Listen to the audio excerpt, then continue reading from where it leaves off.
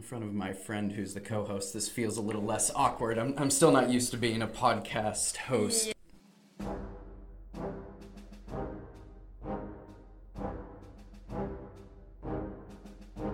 Remembering on both sides that civility is not a sign of weakness, and sincerity is always subject to proof.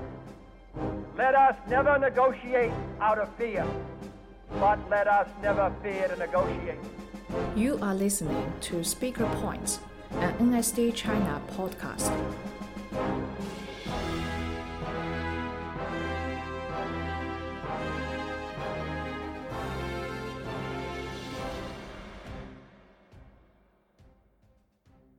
Welcome to Speaker Points, Episode 2, an NSDA China podcast. I'm Cale Halley, and I have a very special guest in this episode. We're doing an interview with Sophia Wang. Sophia Wang was the 2015 China Nationals Middle School Champion, the 2016 TOC China third place. 2017, she got third place in the Harvard International Division. And in 2018, she was the champion of TOC China. So I think she's a perfect person to interview with the TOC coming up. And hopefully she might give you some advice on how you can become a champion too. Welcome, Sophia. Well, thank you. It's really nice to be here again, because I haven't been, in touch with debate for a very long time after senior high school. What was your senior year of high school? My senior year, I was just a judge for many competitions. For example, in this year, I've been judging a lot of competitions and tournaments in Shanghai, and then also I think I also judged last year's TLC with Bridget. Is this your first year of college, freshman? I just finished my first semester of college. How was that? It was fun, but it was also very difficult as well. Yeah, there's a lot of work to do comparing to high school, I would say. No time for debate? No, not just no time for debate. It's just I'm still adjusting to this new environment that I'm in. So I might explore more next semester, for example, for clubs, and maybe I'll do debate again. Yeah, we'll see. So you think you might get back into debate at the college circuit eventually? Yeah, sure. If there is a chance for me to be in part of it, I'll definitely want to be, because I still like debate. I like to argue with people. They have a lot of forms there, so I will see what they have, and then what I can be in part of it. Where is there? Where are you going to school? I go to New York University. NYU. You like it in New York? I like New York, but it's just very, very cold. Yeah, especially this time of year, right? Yeah, before I came back, it was negative 10 degrees Celsius already. It was very cold. Yeah, so actually Shanghai is probably warmer for you. It's really warm. That's funny. Everyone here is cold, but they didn't come from New York. Yeah. What are you studying? Have you decided on a major yet? Yeah, my major is media culture and communication. Interesting. Yes. How'd you end up in that? How'd you end up with choosing that major? Well, when I was searching for school and looking for majors, this major just caught my eye immediately, because before I always wanted to do either, journalism or anything related to media, but then eventually I chose media, because it's just, for me, it's a greater scheme of things. I can explore more forms of communication in terms of technologically advanced world. I just chose this major at last. Maybe you can do an internship for us and come help produce the podcast if we get it bigger and better. Yeah? I'll learn how to do it first. Yeah, because for the first semester I only took my intro courses, Introduction to Media Studies, and then next semester I'll do a history of communication and media. Well, maybe if you ever have a project, you can just turn in this interview and say, yeah, Actually, next semester I also chose this one class, editing, learning how to edit music videos and I think it's something similar to like editing podcast. For sure. Yeah. Yeah. I think it's pretty interesting. Don't have the video part of it, but there's actually a lot of audio editing that goes into podcasts as well. After the first episode, had to edit it, and you don't realize how many times you make the like sound, and you don't realize how many ums and uhs you have, and you have to go in and cut those out. But it's fun. If you enjoy that sort of thing, it takes some time, but it feels good to produce something at the end of the day, right? Yeah, true. Do you miss China yet? I mean, you've only been gone for a couple months, your first semester, but you're already getting homesick at all while you're in school? Oh, yeah, definitely. Like, because it's the first time you've been away from, like, home for this much of time, like, this, like, long period of time, and then you're, like, living all by yourself, basically, so you have to be, like, a lot more independent than what you're used to be at home. At the same time, you also have to manage your academics and your social lives, and then at the same time, you're also living on your own. So basically, it's like forcing you to grow up-ish. Yeah. And do you have a roommate? I do have a roommate. I live in a suite, so it's like a double and a triple outside, but I live in a double, so I only have one roommate, but I have 3 other suite mates. Did you know any of them before you got there? I mean, we kind of have each other's Instagram on, like, before we actually get to know each other, we have this Instagram group, but then they're all really, really nice and friendly roommates, so I was really glad about it. So kids talk to each other on Instagram groups now? Yes, Instagram, yeah. I'm old. It's like, I would expect to use Facebook, but I guess that's what old people use now, right? I mean, we do have Facebook groups, but we don't use Facebook like that much. Do you use Snapchat? We do use Snapchat. Okay, but so it's still popular? Like, yeah, but Instagram is like more public in comparing to Snapchat. Snapchat is like for closer friends. I see. Sort of. Good to know. Especially since our topic next spring might be about technology companies. I need to learn more about that. While we're on the subject of college, would you say that debate helped you either get into NYU, or has it helped you with what you need to do while you're in NYU? I would say debate really, because debate is like all about, you know, critical thinking, and then I think critical thinking is really one of the most like essential skills you need to have while you're learning and writing papers in college, because in college, a lot of the times, it's just how you have to gather your own, like, you have to do your own researches, and then you put them all together in one paper where you have your own thoughts. You have to organize them all by yourself, and I think, like, debate really helps me with that.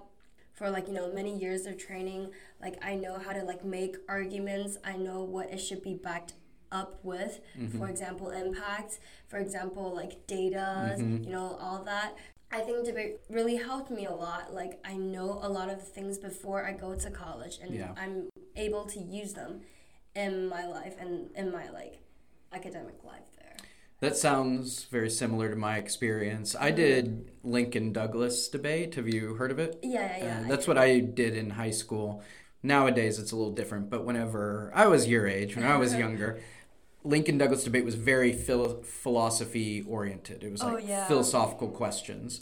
And I remember I went into my intro to philosophy course, first day, freshman year of college, and I looked at the syllabus and I was like, I've read all these books already. That's really nice. Yeah, I felt like I got a little bit of a head start on everyone else because I'd been arguing these sorts of things all throughout high school. Right. That's also true. Like, I was just about to say that. When you're debating, like, current issues that are happening in the status quo, you are able to know a lot of the facts that you may not know at your age. You know, like, you see, like, there are 6th graders debating, like, politics right now. And, like, I was really impressed by them when I was judging them in the middle school division, like, last tournament. And also I'm taking this course called Introduction to Comparative Politics. And I also had a chance to debate, like, I think it was U.S. nationals It was like back in Salt Lake City.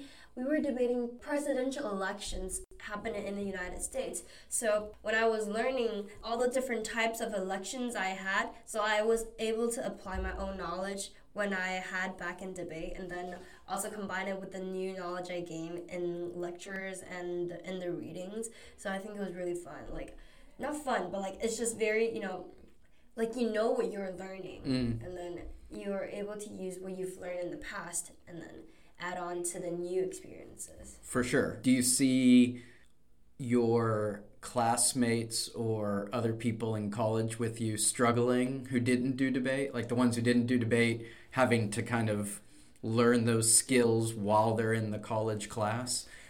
I mean, college is not like that. It's not easy for sure. So like everyone's kind of, there are a lot of readings for politics especially. But I mean, it's definitely good for you to have some sort of knowledge before you actually getting into this course. And I think debate really helps a lot. For example, we also debated, climate change, like, a lot of the current issues. Also, what was the last topic? It was like space colony, right? Like Elon Musk. It really helps you to know what, like, the world, what are the central issues we have around the world right now. Yeah. And I think it's really important. I agree. Obviously, I agree. Yeah. Turning back the clock a little bit, how did you first get introduced to debate when you were a middle schooler? How did you find out about it? Was it something your parents kind of forced you to do, or did you see friends doing it, or what happened? What's the story? When I was really, really young, I really liked to argue with my parents. I really like to argue with people. I'm, the kid in the class is like really talkative. And then I think it was in middle school. Yeah, 8th grade, 7th grade middle school. My mom just signed me up for this one debate class. And then I just went. And then at the time I was signed up for the class, there was this debate tournament. So I just randomly paired up with Annie, I just paired up with Annie, and then we went to this tournament, and I didn't know what's happening at the tournament at all at first, and she even wrote the constructive speech for me, and I just read it out loud. I didn't know what's happening, but yeah, it was my first debate actual tournament. After the first actual tournament, I really got into debate, and then I thought it was really, really interesting and fun to do debate, argue with people with your own facts and arguments sort of. So that's how I got introduced to debate. I hear that a lot. I had no idea what was going on the first tournament, but I loved it and I was hooked, and I just wanted to do it more, right? Yeah, that's true. Do you have any memorable debate experiences that still stick with you to this day? Remember the first tournament I was just talking about, and the first actual match, the first round I had with Lucia. You know who's Lucia? I think I remember from Lucia. RDFZ. Yeah. So she was the top debaters when I just started debating, and then she's at the top, and then my first debate was against her, and then I really couldn't say anything during the crossfire. It was just awkward silence for me when she asked the question. So yeah, I guess it was really memorable first round of actual debate for me. Did you have any aha moments? I'll give you an example. Something happened to me. I had a couple. I didn't really have a debate coach my first year. And as you know, the United States debate league is different from China. Yeah. There are debate tournaments every weekend to go to. Yeah, that's true. My first year, I did not flow any of my debates. I just didn't know that was a thing. I just didn't know you should be taking notes. I was just standing up there and doing it. And I remember the first time at regionals, which is the end of the year thing for state, I saw one of my opponents scribbling down the notes, and I looked over at what he was doing, and I was like, oh my God, I would be so much better if I did that, right? It just kind of blew my mind. And from that day on, I was 10 times better because I had that aha moment. Yeah, actually, I have something similar to that as well. So when I just started debating, I was a first speaker. So I always, have my speeches ready. And even if it's a 2-minute summary speech, I kind of didn't have like a pre-written speech for my summary speech, but like, if it's only 2 minutes, so I can still manage it. And then later on, I started to switch positions to like, second speaker. And at first, I didn't know you have to like write blocks, right? I just thought that, like you have like some sort of answers to it. So like I just jot on notes, but then I didn't know you have to write blocks. So I always didn't have blocks. So I always just stutter like over when I was giving my speech. So I really just didn't know. Yeah. And then later on, I figured it out. I was like, everyone has blocks. I'm like, what are blocks? And then so I asked my coaches, and then so they told me that blocks are really important because it's sort of just like, like a pre-written answer for you to be just ready for any sort of arguments. After that, I started to making my own blocks, thinking and predicting all the arguments they might have, and then, write answer twos and maybe even extension blocks. Yeah. So it really helped me a lot after writing those blocks, like it's just so easy for you. You can just like when to pull out your evidence, and then because you pre-organized it, it's just more logical when you say it out in the actual debate for like other people to hear it. And then so that was sort of like my like moment of realization of how debate should be. And that speaks back to what you're talking about, like the critical thinking skills needed for college and stuff, being able to anticipate what is the argument against this. I need to answer it while I'm writing to really truly fully cover a topic. Yeah, and then for blocks, especially, like, for example, we will have, like, for one block, we might have, like, 3 different answers.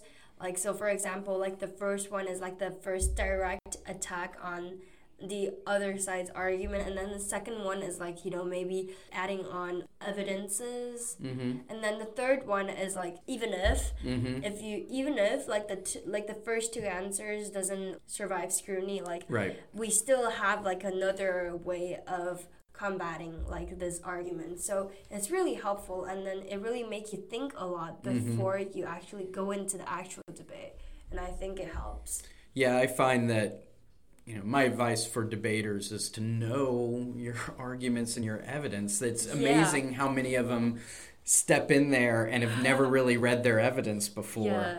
And often the team that wins is the team that can talk about their evidence and their arguments without even looking at the note. They've prepared so much, they've looked into it, that they can just have a conversation about it when asked. They don't have to have some perfectly crafted answer to everything.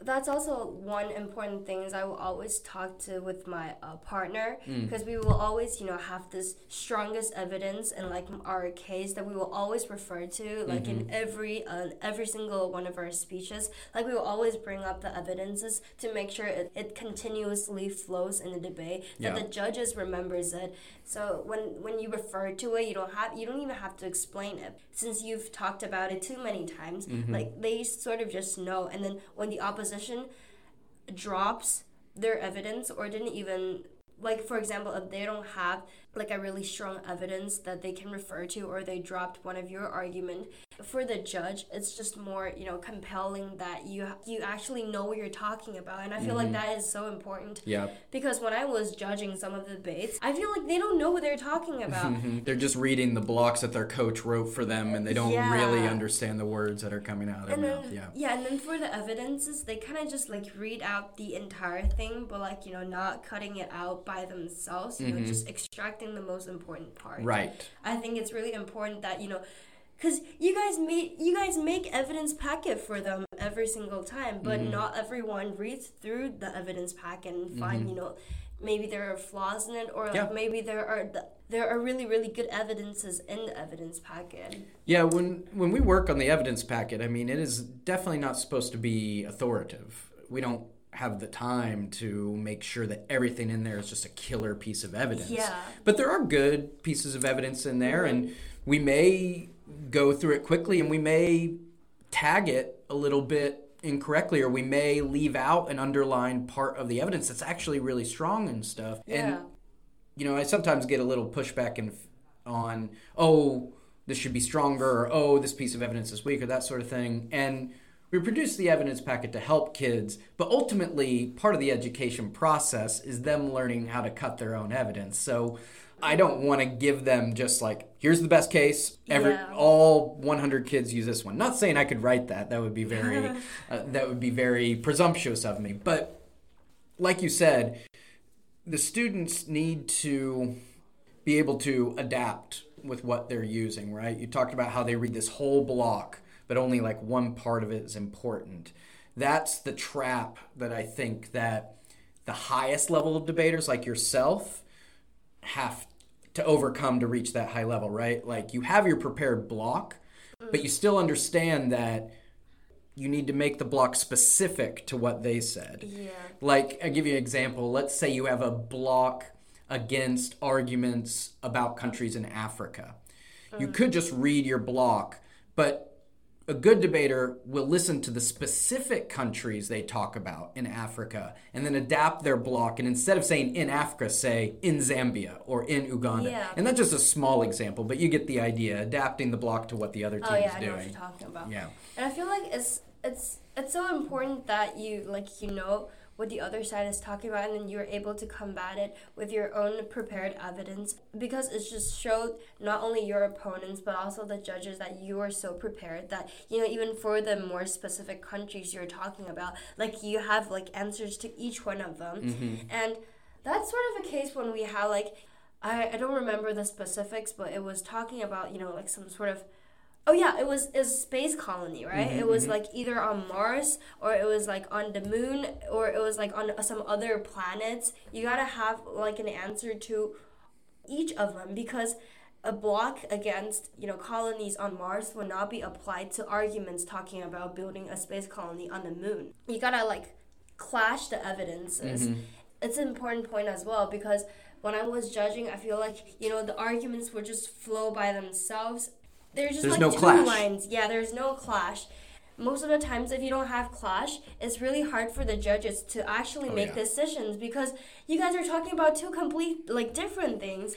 And I think it's really important that you actually answer on the specific arguments and the things that they are talking about. Yeah, debaters do not understand how hard it is to judge some of these rounds. I hear it all the time from kids who come back and become judges and go, oh my God, this is so difficult, because everyone wants to win. You're kind of only considering your side of the arguments. Yeah, that's true. And then you only talk about what you think, like you prepare, like what you think is the strongest. That's why you always say it. You always read it out loud to the judges. But if it doesn't answer the other side's point, and then it's not, you know, making any impacts. And you're kind of leaving it up to the judge to make their own decision. And exactly. That's what I was taught very early on in my debate career, is if the judge has to think, you've made a mistake. Like, the judge should not have to think at all about these arguments or what. You should make it so clear that when these two arguments clash with each other, this is the winning argument. Here's why. Very clear. Don't let the judge have to think at all about it, right? Yeah. It's tough when you're judging and you've got two debaters who are both making great arguments, great points, but there's no clash, and it's like, well, I have to flip a coin? How do I pick which one's better? Yeah. What was the debate topic when you won the TOC? Do you remember? I think it was Space Colony. Yeah, it was Space Colony. Yeah, and it was in 2018. What was the experience like winning the TOC? I mean, it's definitely, like, it was kind of surreal for me, because I never thought that how, you know, be able to make on the final stage on TLC. Because last TLC, it was kind of devastating, because we went against the champions in the semifinals, and then we lost to them. I think it was a 3-0 or something like that. So yeah, it was like the year before that. And then last year, I think it's just how, because we've been debating for the space colony topic for over like a year. And so it's just, you got so familiar with the topic. Everyone got so familiar with the topic. You even know, like, that many arguments the opposition can use. So, you know, like, you know, they'll have, like, these evidence. what we've been doing at the last day of TOC was just keep researching like the newest facts and the newest data in order for us to put in our speech. Before we got on the stage, we were still like making edits on our speeches and vlogs. That's something else I love about debate, is that it is an endless rabbit hole of work. Like, it's keep like updating, like you're never done, right? And you're never perfect. I say it all the time when I go and try to convince new kids to join and convince kids who are a little scared to try it and stuff. I go, look, even the winners of nationals, winners of TOC, do not give perfect speeches. Like, there is no such thing as a perfect debate. Yeah. There's always going to be something you could have done a little bit better, been a little bit stronger. Even if you got a 30, we all know there's something I could have done better. But that should be exciting to you. Life is about having challenge and progressing. Life is not fun when you have an activity and you reach the end and there's no way to improve. Exactly. You get tired of it. There will always be people who are like better than you when you're debating. Like, maybe you're the best here, but then there will always be someone who's better than you in the States. Like, you never know. And then so it's always like a learning process for me, especially. I will always, want to do it like better, like by listening how others debate and then like how you can improve yourself. I think that's really important. And like you said, watching, listening, learning from others, right? So I hope that means, some people are listening right now and learning from you. You've given lots of great tips on doing debate. Is there anything specific to the TOC? The TOC is a little bit different kind of tournament. The field is usually on average stronger. It's a 3-day tournament. Is there any specific TOC pieces of advice you might have? Honestly, I just think TOC is sort of just like all the other tournaments, just I don't see like there's a really big difference between TOC and other tournaments, but I feel like... Well, maybe that's the advice. Don't let it being called the TOC distract you. It's just like any other tournament. You got to do the same things you do at other tournaments to win. Yeah, like just be prepared. Don't get distracted by what you think others... just don't be too nervous about it. I think that's important, because when you get just too nervous, you sort of just like don't know what you have to talk about. Especially in debate when you're giving a speech. When you're just nervous, your words and you're like it kind of just doesn't make sense. Yeah. And then you don't know what to talk about. It's just another name for like another debate tournament. Right. Ultimately, it's the same 45-minute round. It's the same speeches. Exactly, yeah. It's the same topic. It may, on the outside, feel a little bit more prestigious. Maybe the trophies are a little bit bigger, or director of debate from University of Kentucky is judging and stuff like that. But the game you're playing is the same game you play when you practice in your class with your classmates. And that's the same kind of advice I would give my students that I coach when they would make it to their first out round, their first day too. They'd be like, oh, there's 3 judges and it's octafinals. Oh my gosh, so scary. And I'd be like, hey, you just won 4 debates to get here. Just do the same thing you did on the first day. Definitely, I agree with what you say. Yeah, just don't be nervous. It's like any other tournament, honestly, I feel like. We've got the spring topics. They're being voted on right now. Actually, the vote's going to end before anyone hears this, but the topic's supposed to be announced at the TOC. Looking at them, on balance, technology companies' use of personal data is more beneficial than harmful, and United Nations peacekeeping operations should be substantially increased in Africa. Just curious, if you had to vote right now, which do you think you'd prefer? I will actually go with the second one. Though I've heard, I've seen debaters, talking about it on moments. Oh, yeah? That they say that, like for the second topic, like it's really hard. What is it? The Africa topic. Yeah, no. Like it's really hard for one side of this topic. Let me read it again. UN peacekeeping operations should be substantially increased. Yeah, it's really hard for the con side to argue this on the second topic. But then for the first topic, it's just, more balance. You have like the same amount of evidence and then the same amount of approach you can have on both sides. But the reason why I would prefer the second one is because it's just more, it's more challenging for you to actually read more facts and read more historical documents about what is actually happening in Africa, and then getting to know not just what's happening here, but also happening around the world. I just think that this is more challenging.